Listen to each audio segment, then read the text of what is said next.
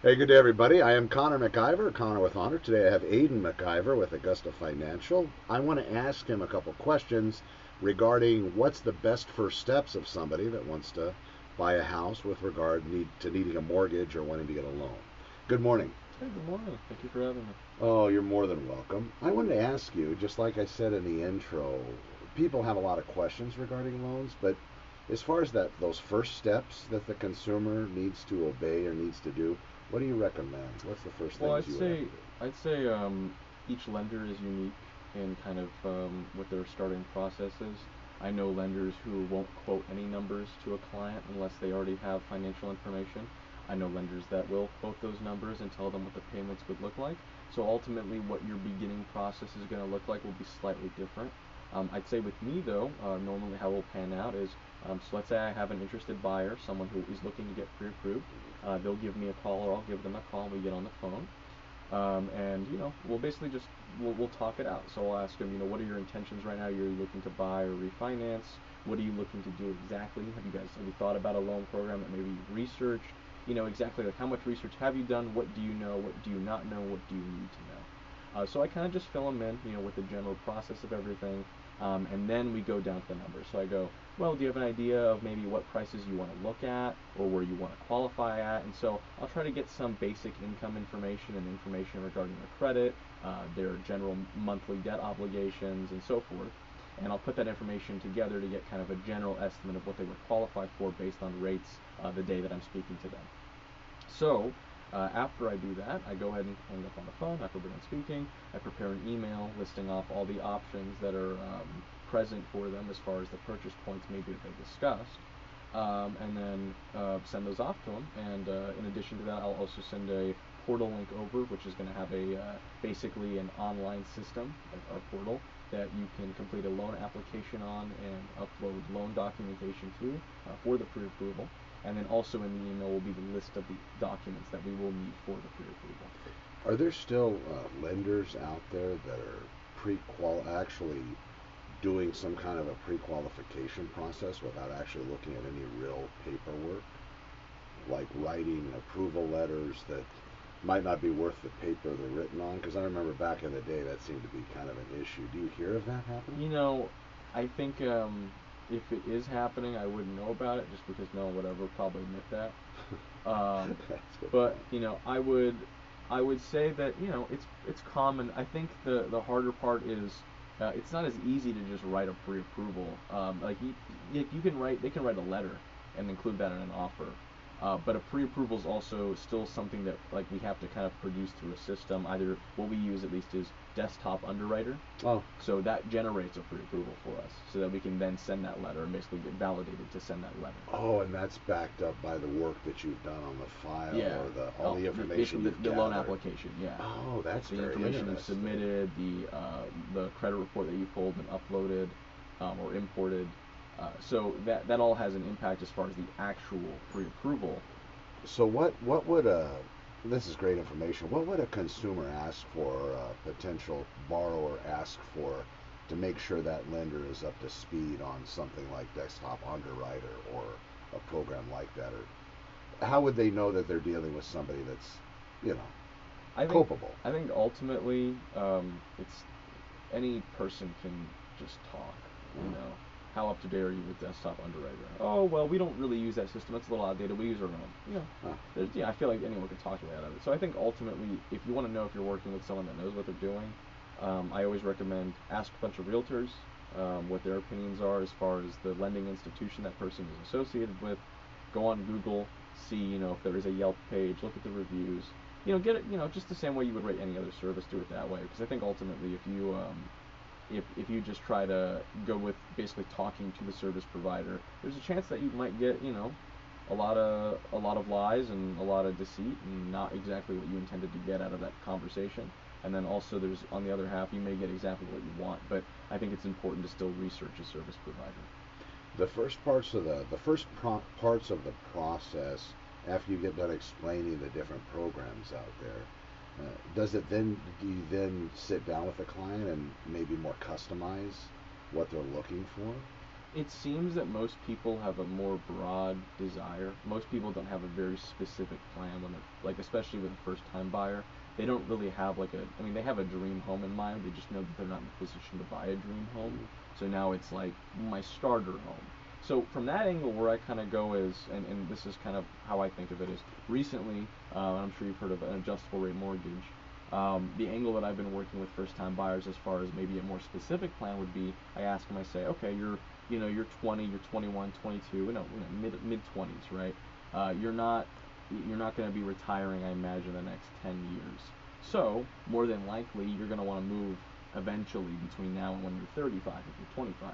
So that's 10 years. It gives you 10 years to sell and move. So I say, if you don't plan on keeping this house forever, or maybe you plan on renting it out in the future, why not get an adjustable rate mortgage? Because the interest rate for the locked period, so let's say we look at a 10-6 ARM.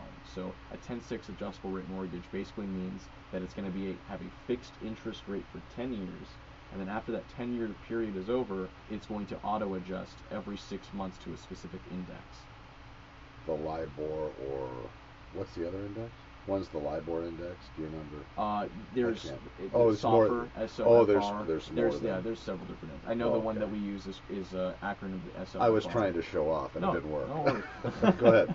But so what I'll basically tell the borrower though is, yeah, I mean, if you don't plan on spending, the rest of your life in this townhome basically, then get a 10-6, because you're going to be paying like a heavily reduced rate for basically the entirety you own the house. The entire time you own the house. So here's a little bit of devil's advocate here. The last foreclosure market back in 06, 07, those loans, the market didn't collapse or fail, at least as far as I understand, really because of the adjustable rate mortgages. It was more the stated income 100% financing product, where people have this 80 and then this 20. So they had a loan for 80% and then another loan for 20. So they're really getting into real estate for nothing down. But people get that confused with the adjustable rate mortgage, and whenever that's even brought up today, they're like, "Oh no, that's what sunk the market last time." Oh my God, how do you explain that? Because it wasn't about the programs. The programs weren't why. They still have stated income today. It was the verification process. It was the steps that we took to verify that information. So basically, people didn't really have the full listen, investigation done. A 80-20 first second loan for purchasing a home 100% financing isn't necessarily bad. It's only bad if the person that you're giving the loan to can't afford it. That's loans are loans. Those loans were bad because people couldn't afford them. They were just being written. Right. In a market like this, it just wouldn't happen, or at least it's extremely unlikely because of the huge liability given to the lender if it's not a qualified mortgage, which more like a first second I don't think would really qualify as a qualified mortgage. There's a lot of legal jargon related to that, but basically if your loan is a QM loan or qualified mortgage loan, it is given a safe harbor from lawsuits if the borrower does default. Other loans don't have those same protections, but because there's so much verification, it's easier to prove, I believe, in like a civil court that you did take the proper precaution to see that this person could afford, their payment essentially with all the other housing expenses that they displayed at the time. So, go ahead. I was going to say, with that, as part of my podcast and the radio show and the video, however people are digesting this information, I always put in some kind of like a warning or a protection. I wanted to ask you, with regard to that, you have somebody in escrow, somebody that actually, we found a house, wrote the offer, you're the lender, we're in escrow. What suggestions do you have about them changing their credit profile? Should they get that Sears card? Should they go buy that truck? While they're in escrow, should they go pay off credit cards or get new credit cards, lines of credit? I think it's all. Is that dangerous? Don't do it. Stay away. It's really it's just dependent. There are instances where paying off a card will raise your credit. If it doesn't affect in any way the money you're going to use for the down payment or the assets, then maybe it's okay. But I mean, it's not like we really re-pull credit after the initial pre-approval for the most part, because I think we can take a credit report for about 60 to 90 days and it's still valid. So. Even if it's 30 days, I've never been in a transaction where I've had to re-pull credit. Usually we're able to, from that beginning pre-approval, we can kind of just smooth sail from there. But I would say ask your lender just Okay. before you do anything like that, because So it's if going to they're be dependent on the circumstance. so if they're going to go out and finance $20,000 worth of Pottery Barn furniture, probably call and ask you before they do Yeah, it. 100%. Yeah. Or even something as small as just opening a credit card. Really, for just yeah, something that just simple. you never And know. I've even heard paying stuff off could Yeah, sometimes create issues. absolutely, it absolutely can lower your credit. That's so, insane. So it's a matter of I would just you're not an expert, unfortunately. A consumer wouldn't be, and that's why they're a consumer, not the lender. Right. So just ask the person who's done it so many times over and over again. And just ask them again. That's their job. Their job is to answer your questions. It's okay to annoy them and harass your lender because that's their job, to be annoyed and harassed so they get the consumer what they want. Right. So let me ask you this: how available are you? What's the best way to contact you? Where are you online? How's all that I don't have work? I don't have a YouTube or website really, but I have an Instagram and a Facebook and a phone number. So I'm at my phone number is 661-289-6911.